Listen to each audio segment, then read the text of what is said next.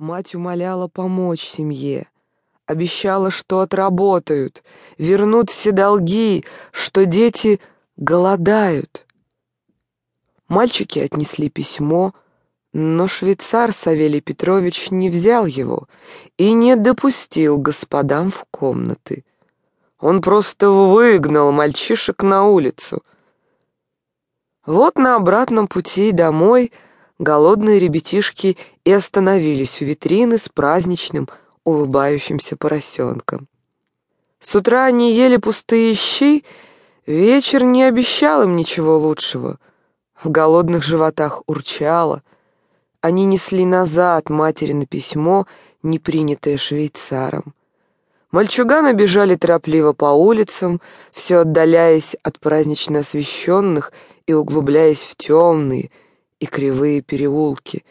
Наконец они достигли покосившегося ветхого дома. Низ его представлял собой каменный подвал, верх был деревянный.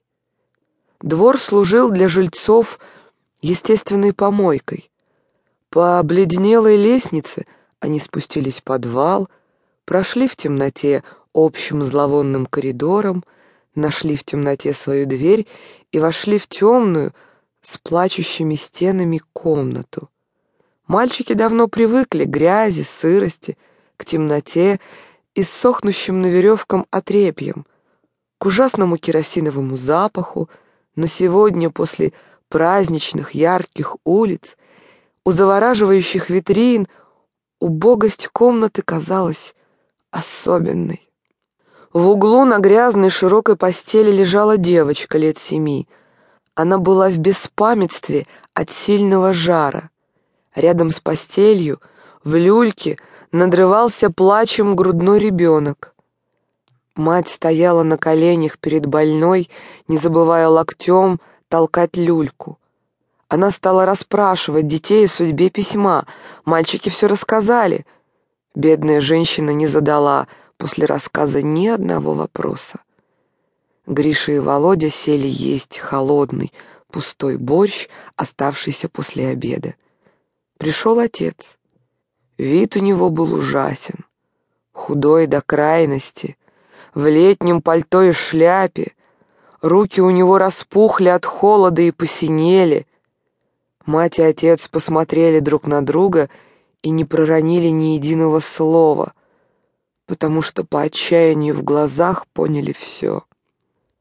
Минут 10 Мерцалов сидел на сундучке молча, потом резко встал и направился к двери.